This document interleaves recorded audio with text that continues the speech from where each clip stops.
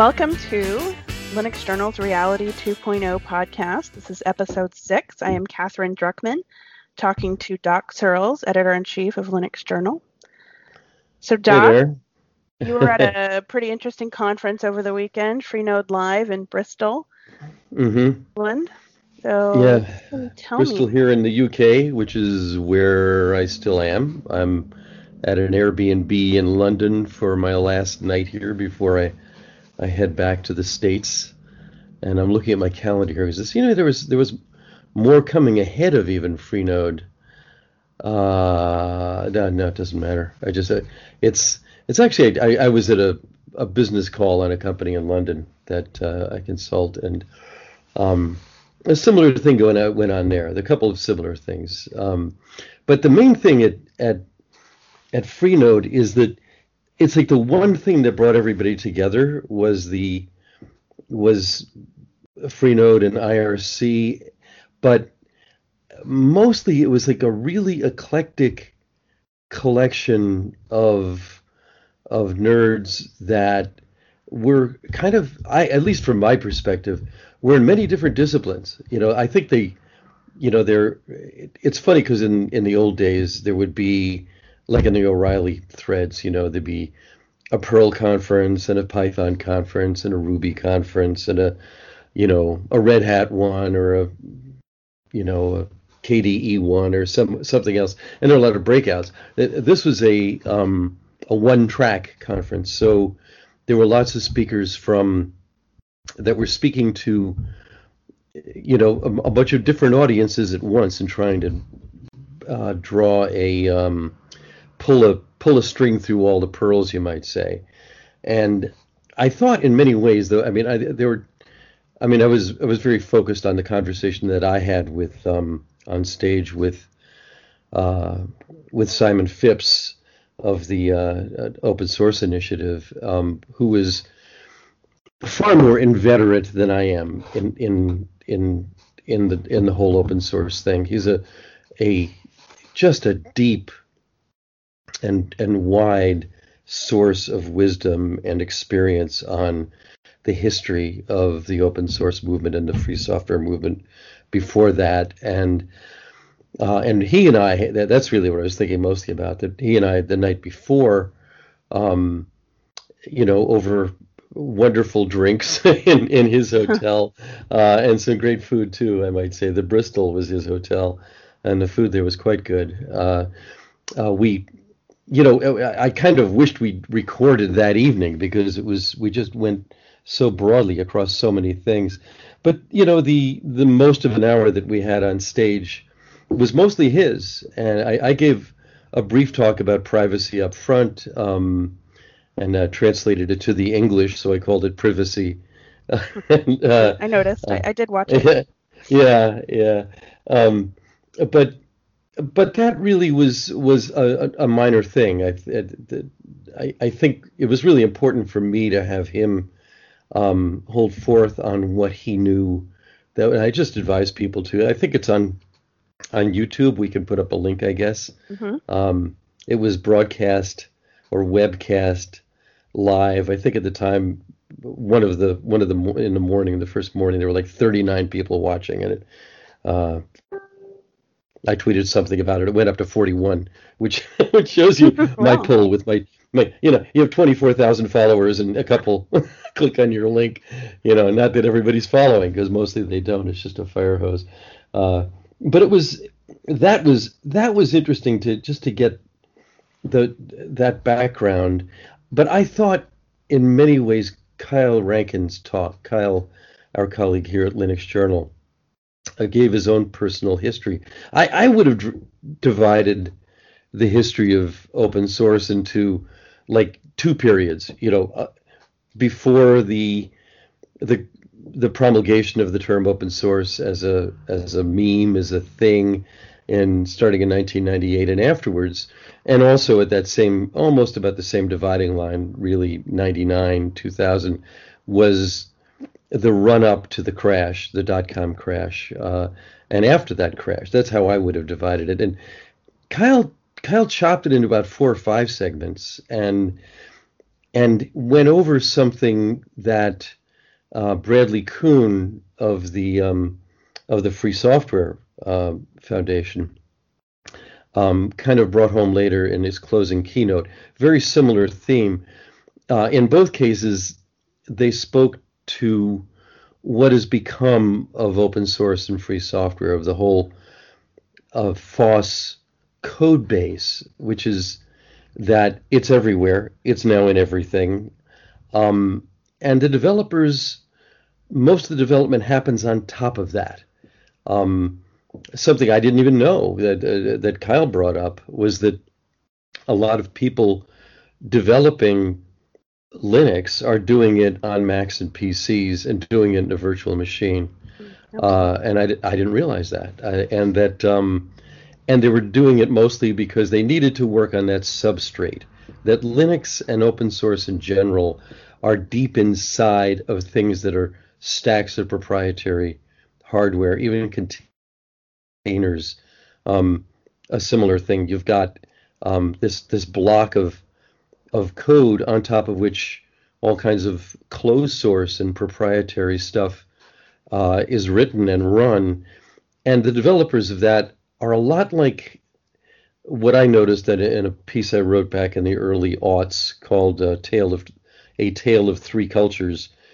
At that time, I saw the sort of cause-based Linux and open source developers as one group, and I went to an embedded conference, and that was a completely different mindset.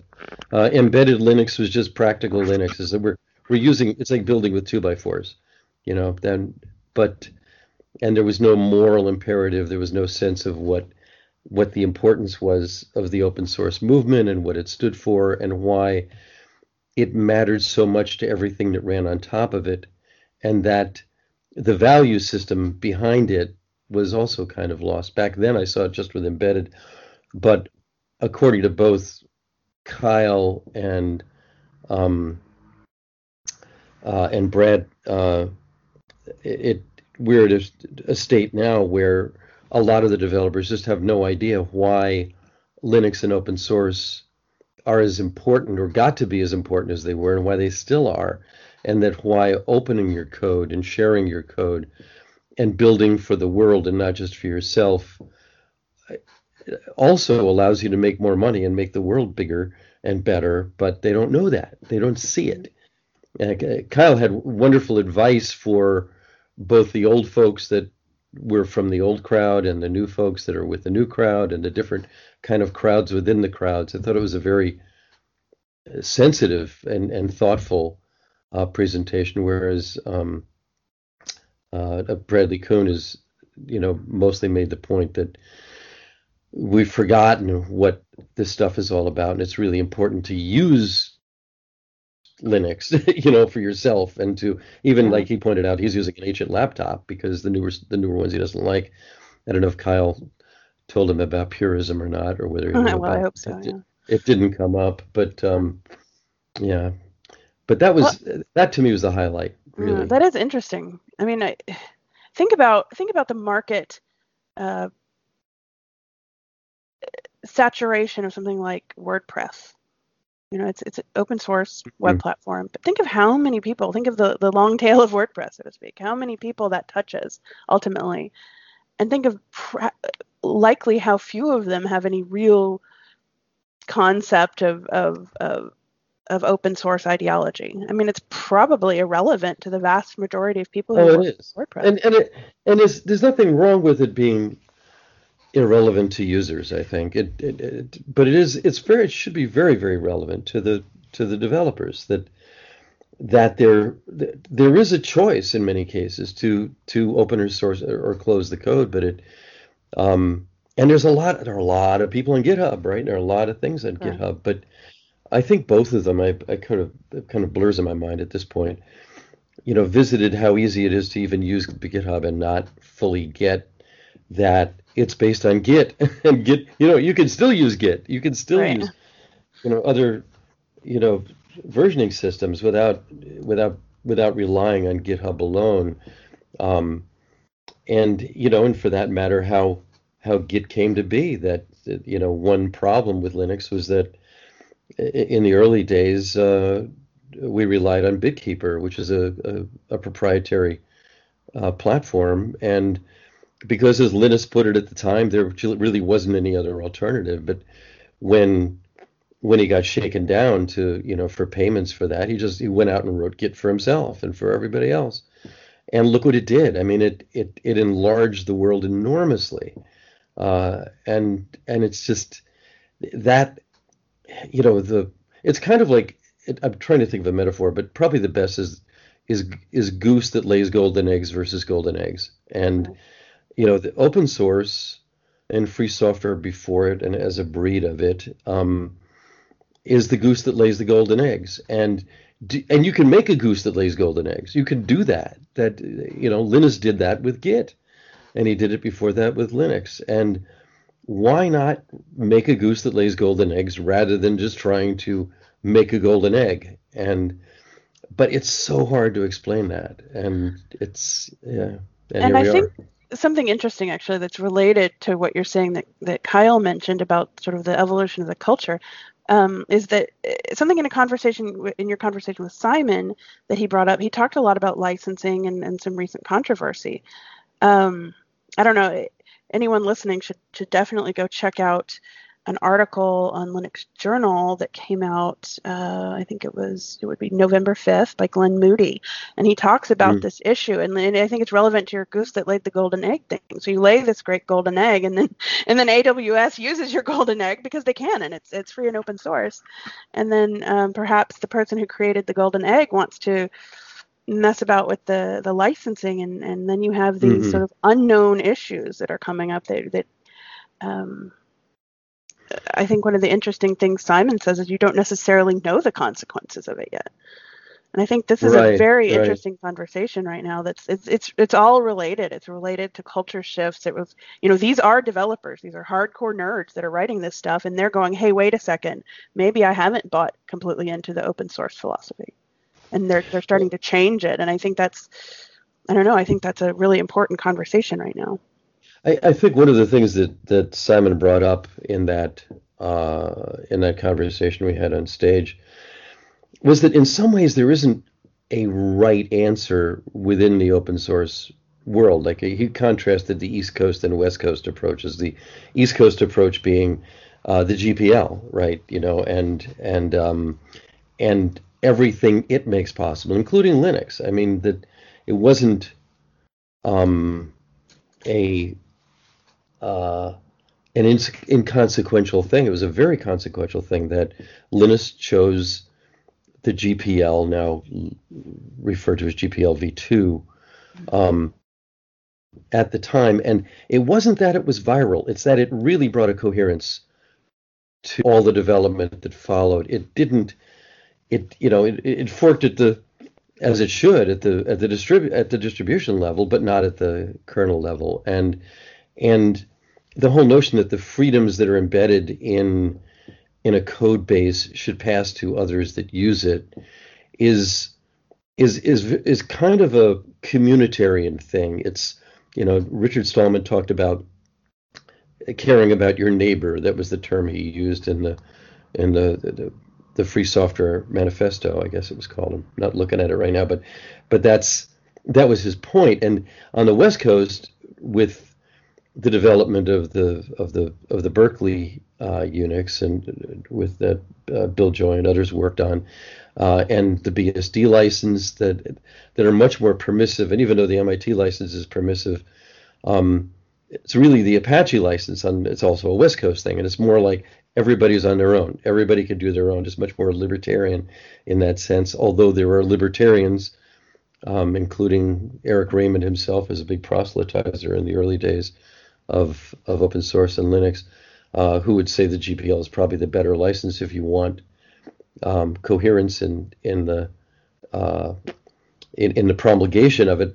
But I think Simon is pretty clear, I thought, at least, that it's not that one's right and one's wrong. It's just that they're coming from different cultures, and it's important to understand that. It's important to pay attention to the licensing, and I don't know how many times I've talked with developers and they said, "Oh yeah, we chose Apache or the BSD or MIT license, because it's permissive. It makes it possible for it to spread even more, but um, they don't want to create any problems for any developers downstream. And it's true that there are cases where the GPL code can't be used for one reason or another, and so there are arguments on both sides. But my own prejudice is toward the discipline.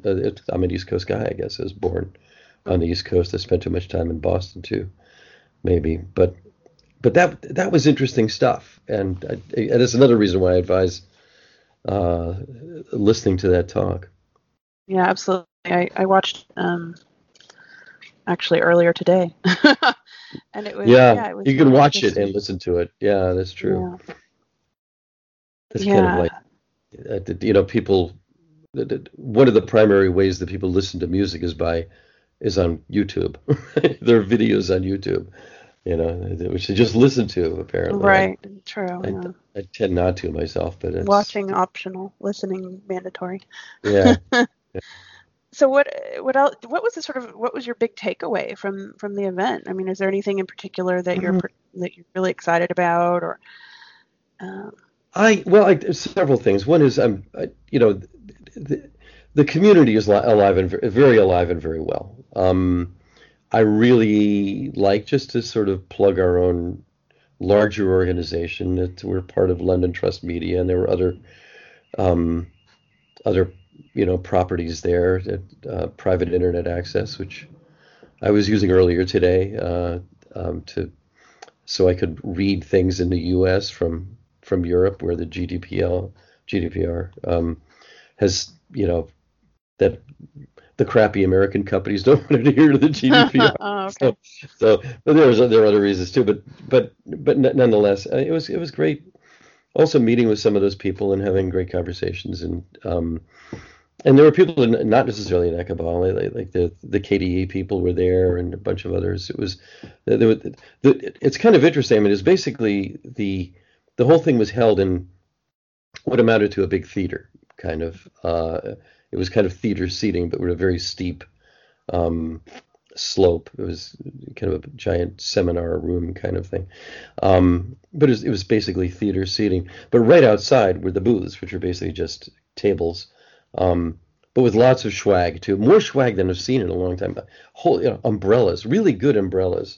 From the Nice. That's an indicator of something, I it think. was an indicator of something, I Yeah. think, and that was nice, and we'd have lunch together and stuff like that. But it was in a nice part of near downtown Bristol, with an old part of the city where the docks were and the ports, and and you could wander around, and the club scene at night was very huge.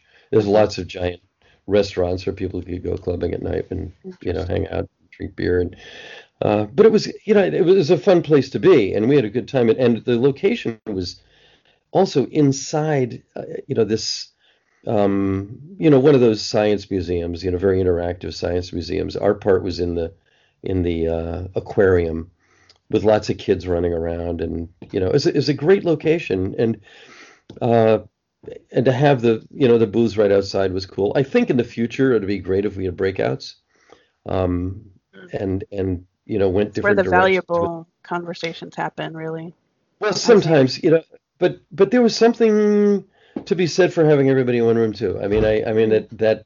that Kyle and Simon and I and the other speakers, and uh and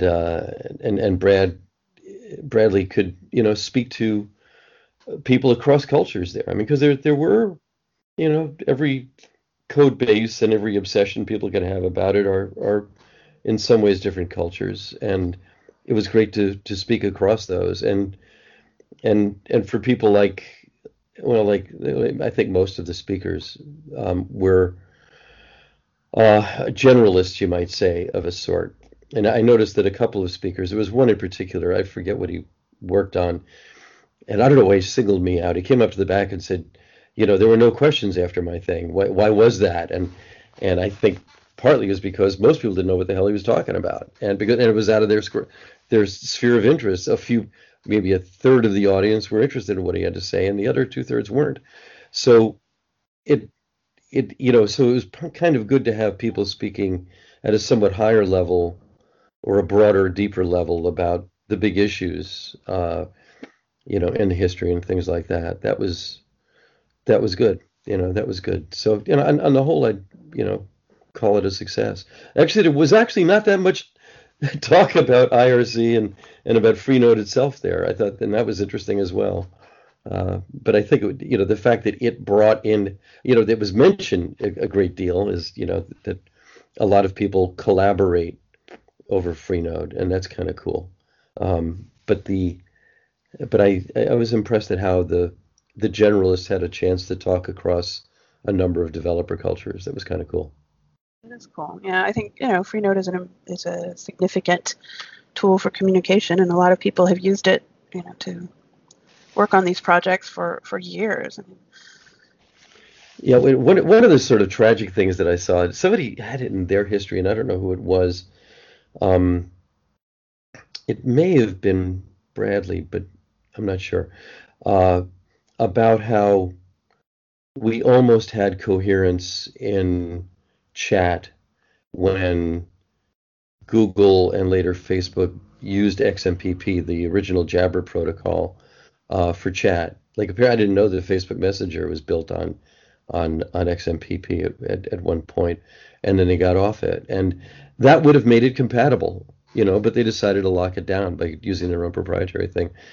And Google did the same thing, and in a similar way earlier, they kind of hurt RSS a lot by first supporting Atom and then getting rid of their RSS reader, Google Reader, like they're now killing off Google Plus. But at least Google Reader was, it was based on, an open.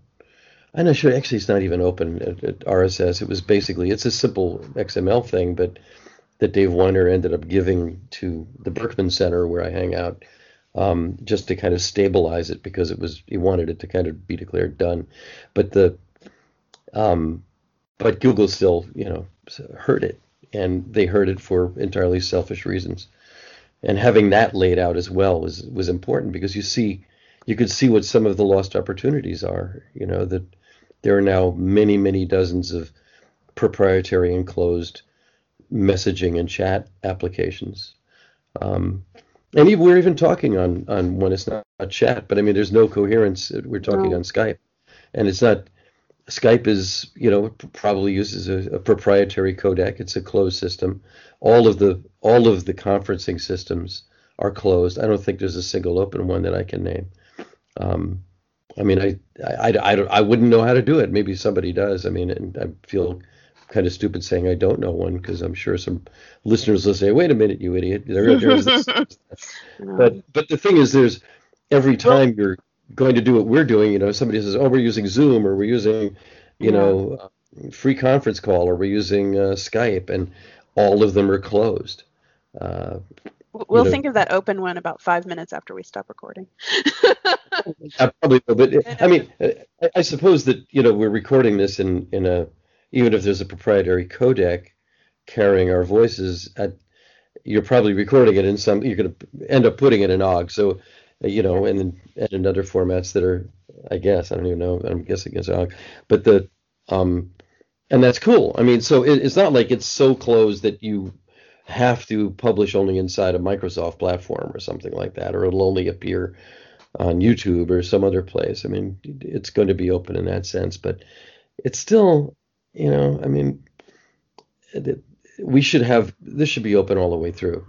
And the world would be a much better place right now if there were a common open standard for doing chat/messaging and for doing conferencing like we're doing now, especially with video. You can record it off in MPEG-4 or something like that, but the systems for doing it are all closed. I think open communication protocols and platforms are a kind of an interesting subject all to themselves. We have heard a little word on the street that this is a problem being addressed. So I look forward to. Oh, really? Oh, that's good. Seeing some of that come to fruition, especially so we can use it for ourselves. Yeah. My phone just binged at me. Because this isn't running live, it's interesting, though we won't get into it, or we could ahead if you want to, that today is election day, and It is election where I day. am, it's 8:31 p.m. at the moment where I am in London, but I'm 7 hours ahead of you, and I think the polls don't even close in the U.S. yet, so No, we have hours see to what go. happens. No, I'm gonna know in the morning what went down. Yeah. That's what's gonna happen with me when I'm busy running around and traveling and going out to the airport. So I won't know until then. So do you find when you go to these conferences, like I do, that you have the most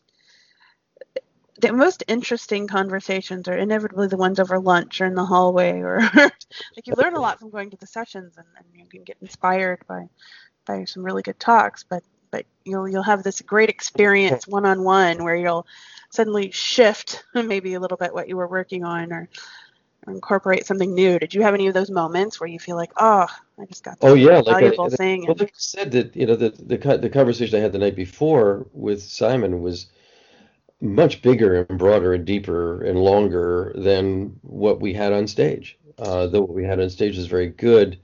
I really wish we could have recorded that one the night before. In fact, I bought recording equipment with me, and I really wish I'd set it up there. But I was in a different hotel. your dreams. I bought microphones with XLR connectors to hook up to my Tascam, recorder that I can record in 44.1, MP3, and MPEG and all kinds of crap. And I didn't bring I didn't bring it over there, and I kind of really regret that.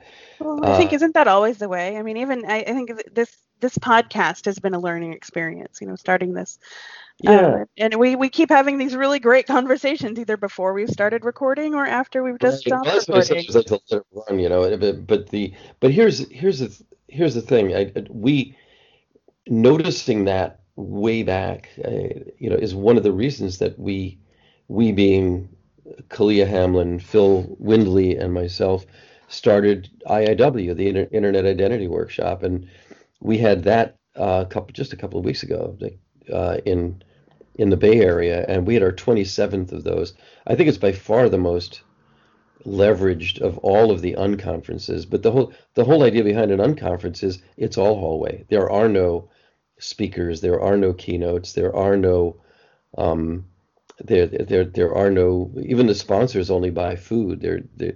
A problem with many conferences is that the sponsors demand that they have one of their people speak on stage, um, and that is just a hugely leveraged conference. And I'm and it's all because if you look up, they call it open space. It's like the open source of conferences, open space. Uh, a guy named Harrison Owen invented it back in like 1980 something, I think. Um, and I mean, it's not a complicated thing. I mean, everybody gets together in the morning. They all, anybody who feels like it says, I'm going to talk about such and such, and it's all breakouts. And then they put the results on a wiki, and just all kinds of stuff comes out of that. OAuth came out of it. UMA, my own project, VRM, all kinds of identity stuff. It doesn't have to be about identity. And I don't mean to plug it. I mean, I don't really need to plug it because we maxed out at close to 300 people on this last one. We're basically sold out. And that happens pretty much every time. But it's a very, very effective conference. And I mean, that's why it's often strange to me to go to other conferences because they that format I think is one where good as it can be, like I'm really glad we were on stage. I'm really glad that Kyle and others could share what they knew with us.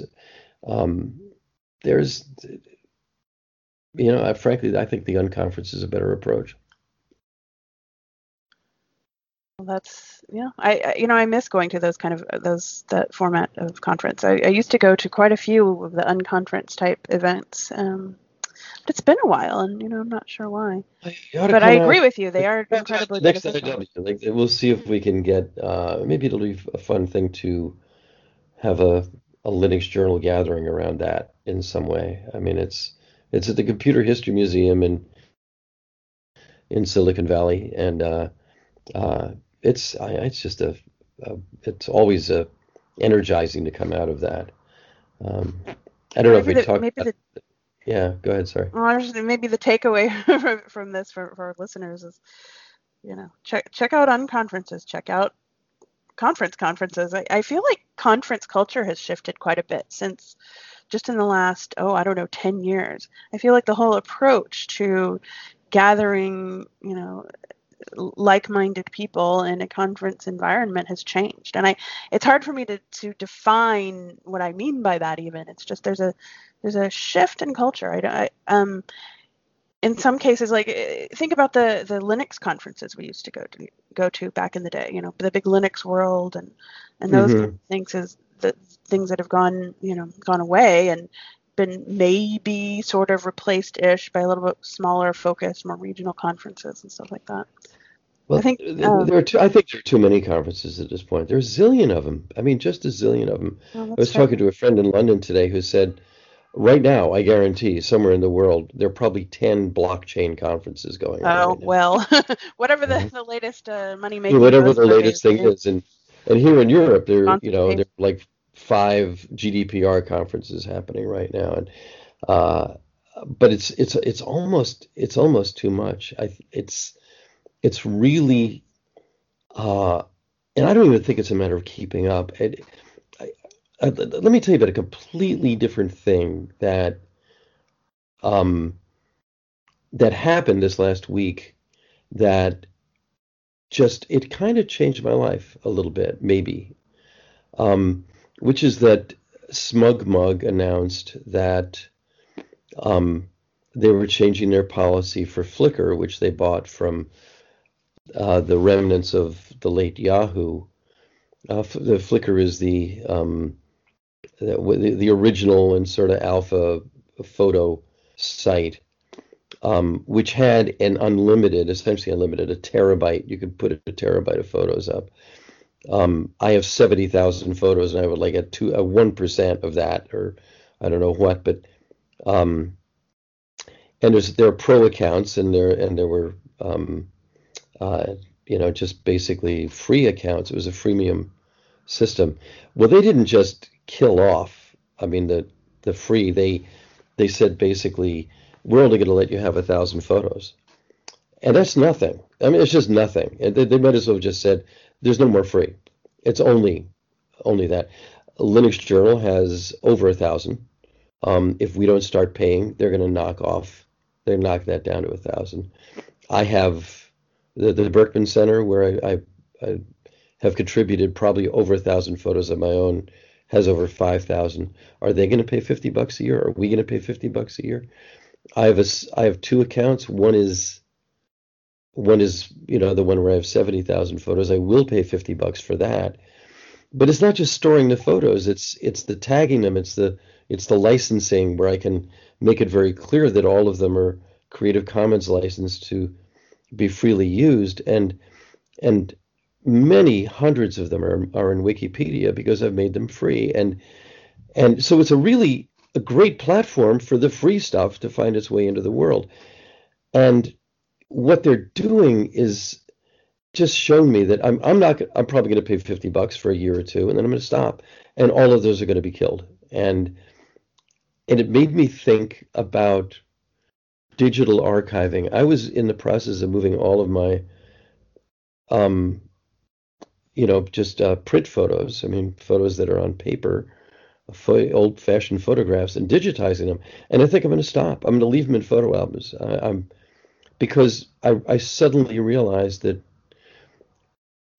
the digital world is really temporary. It's really snow on the water. It disappears Yeah. by design. And our the trouble you've had and we've had with we we're among the few publications that really care about our archives and really want to make them available. And it is really damn hard. Nobody's making it easy. Nobody's designing stuff that's for the publisher that wants archives. Uh, I mean, everything that after the Clue Train Manifesto, which I wrote in 2000, and the book came out in 2000, three of the authors, maybe all four, had pieces in like red herring and um, Fast Company, and there was another one. I was big and famous at the time. All of them are gone. Fast Company still exists, but the archives are gone. You can't find them. They're gone. All of IDG's publications, most of them, I think, they're all gone. Uh, and we've kept ours, but it's hard. And so it's kind of changed my life almost. Like I'm really thinking hard about how to save what I've done in the world that's digital. And I don't know. I don't have an answer because it's labor intensive, whatever it'll be. I think it's a ball of string. I don't know that it's difficult exactly, but I mean, as you know, we just migrated. We did a major migration on our website. We migrated from Drupal 6 to Drupal 8, and I guess the struggle every time you have such a tremendous amount of content, it always makes that task a little bit more labor intensive, or a little bit more. You have to be much more careful. It's just like it's steering a larger boat. That's all it is, I guess. But yeah, I mean, once at some point the ball of string gets really really big and hard to move around. Mm-hmm. But Well, yeah, ultimately it's still string. So I guess Yeah. Well, I also a friend um, did me the kindness of putting up, I mean, basically firing up old software. I mean, this is an old hosting program that Dave Weiner wrote that my old blog was on. And I'm now redirecting weblogs or weblog.searls.com to that address is now weblog.searls.com. It is my blog from 1999 to 2007. And it's nice that it's back there. I hope the Internet Archive finds everything that's findable there and archives it, because it didn't archive the old version, the old one. But there's lots of stuff in there that's not archivable because I don't know where it is and he doesn't know where it is, but it's in there somewhere. The links that go to it are all 404. And that's a lot of stuff that I wrote. I don't know if is it worth trying to find it and save it. That's just an interesting question for me. I have lots of stuff on floppies that can only be read by old PCs and Macs. These are way before Linux in the 80s and the early 90s. And they're in machines in my garage. A lot of stuff I wrote for Linux Journal is in a Debian Linux machine called Happy that's sitting in my garage. And it's a lot of this stuff that I wrote called SuitWatch is on there. And I don't, yeah, and I don't know, or not SuitWatch, but it was called, maybe it was SuitWatch. Linux for Suits? Yeah. Linux for Suits is my column, and that was in the print publication and also presumably on the web. But the thing called SuitWatch was a newsletter. And I'm pretty sure most of those are not around, but maybe they are. I don't know. But maybe there's a different ball of string in a different drawer that we could find. Yeah, well, that's it. I mean, and you only think of these. I mean, I have lots of videotapes of our kid growing up that are first recorded on a VHS recorder, then recorded on a Hi8 or another kind of 8.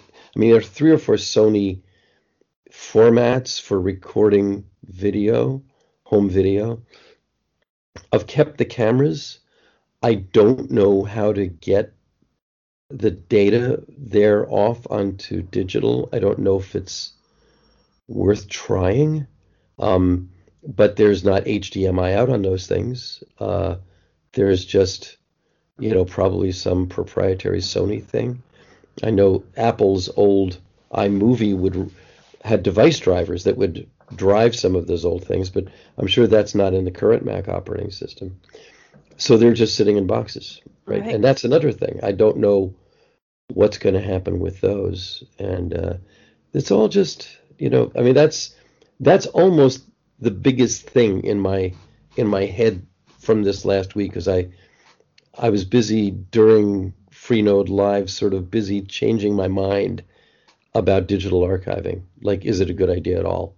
Sure. That's I smell a topic for a future podcast. Yeah, Digital archiving. We're at that point. Versus, digital archiving versus digital minimalism.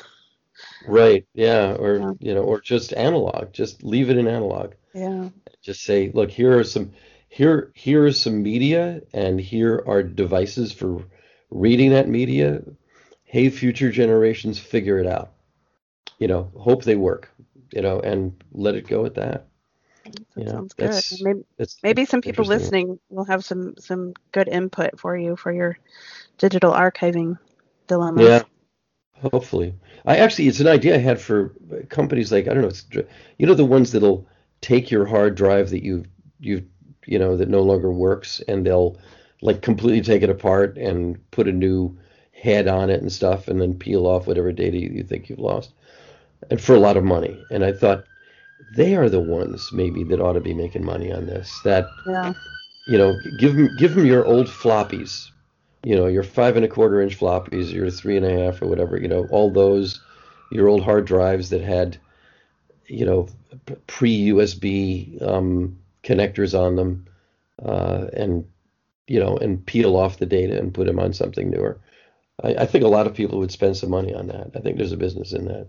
I'm always thinking of what there might be a business in, but that's one of them. That's not the worst way to think. Okay. So on that note. Yeah, on that note. So thanks. Well, until next time. Yeah. See you, buddy.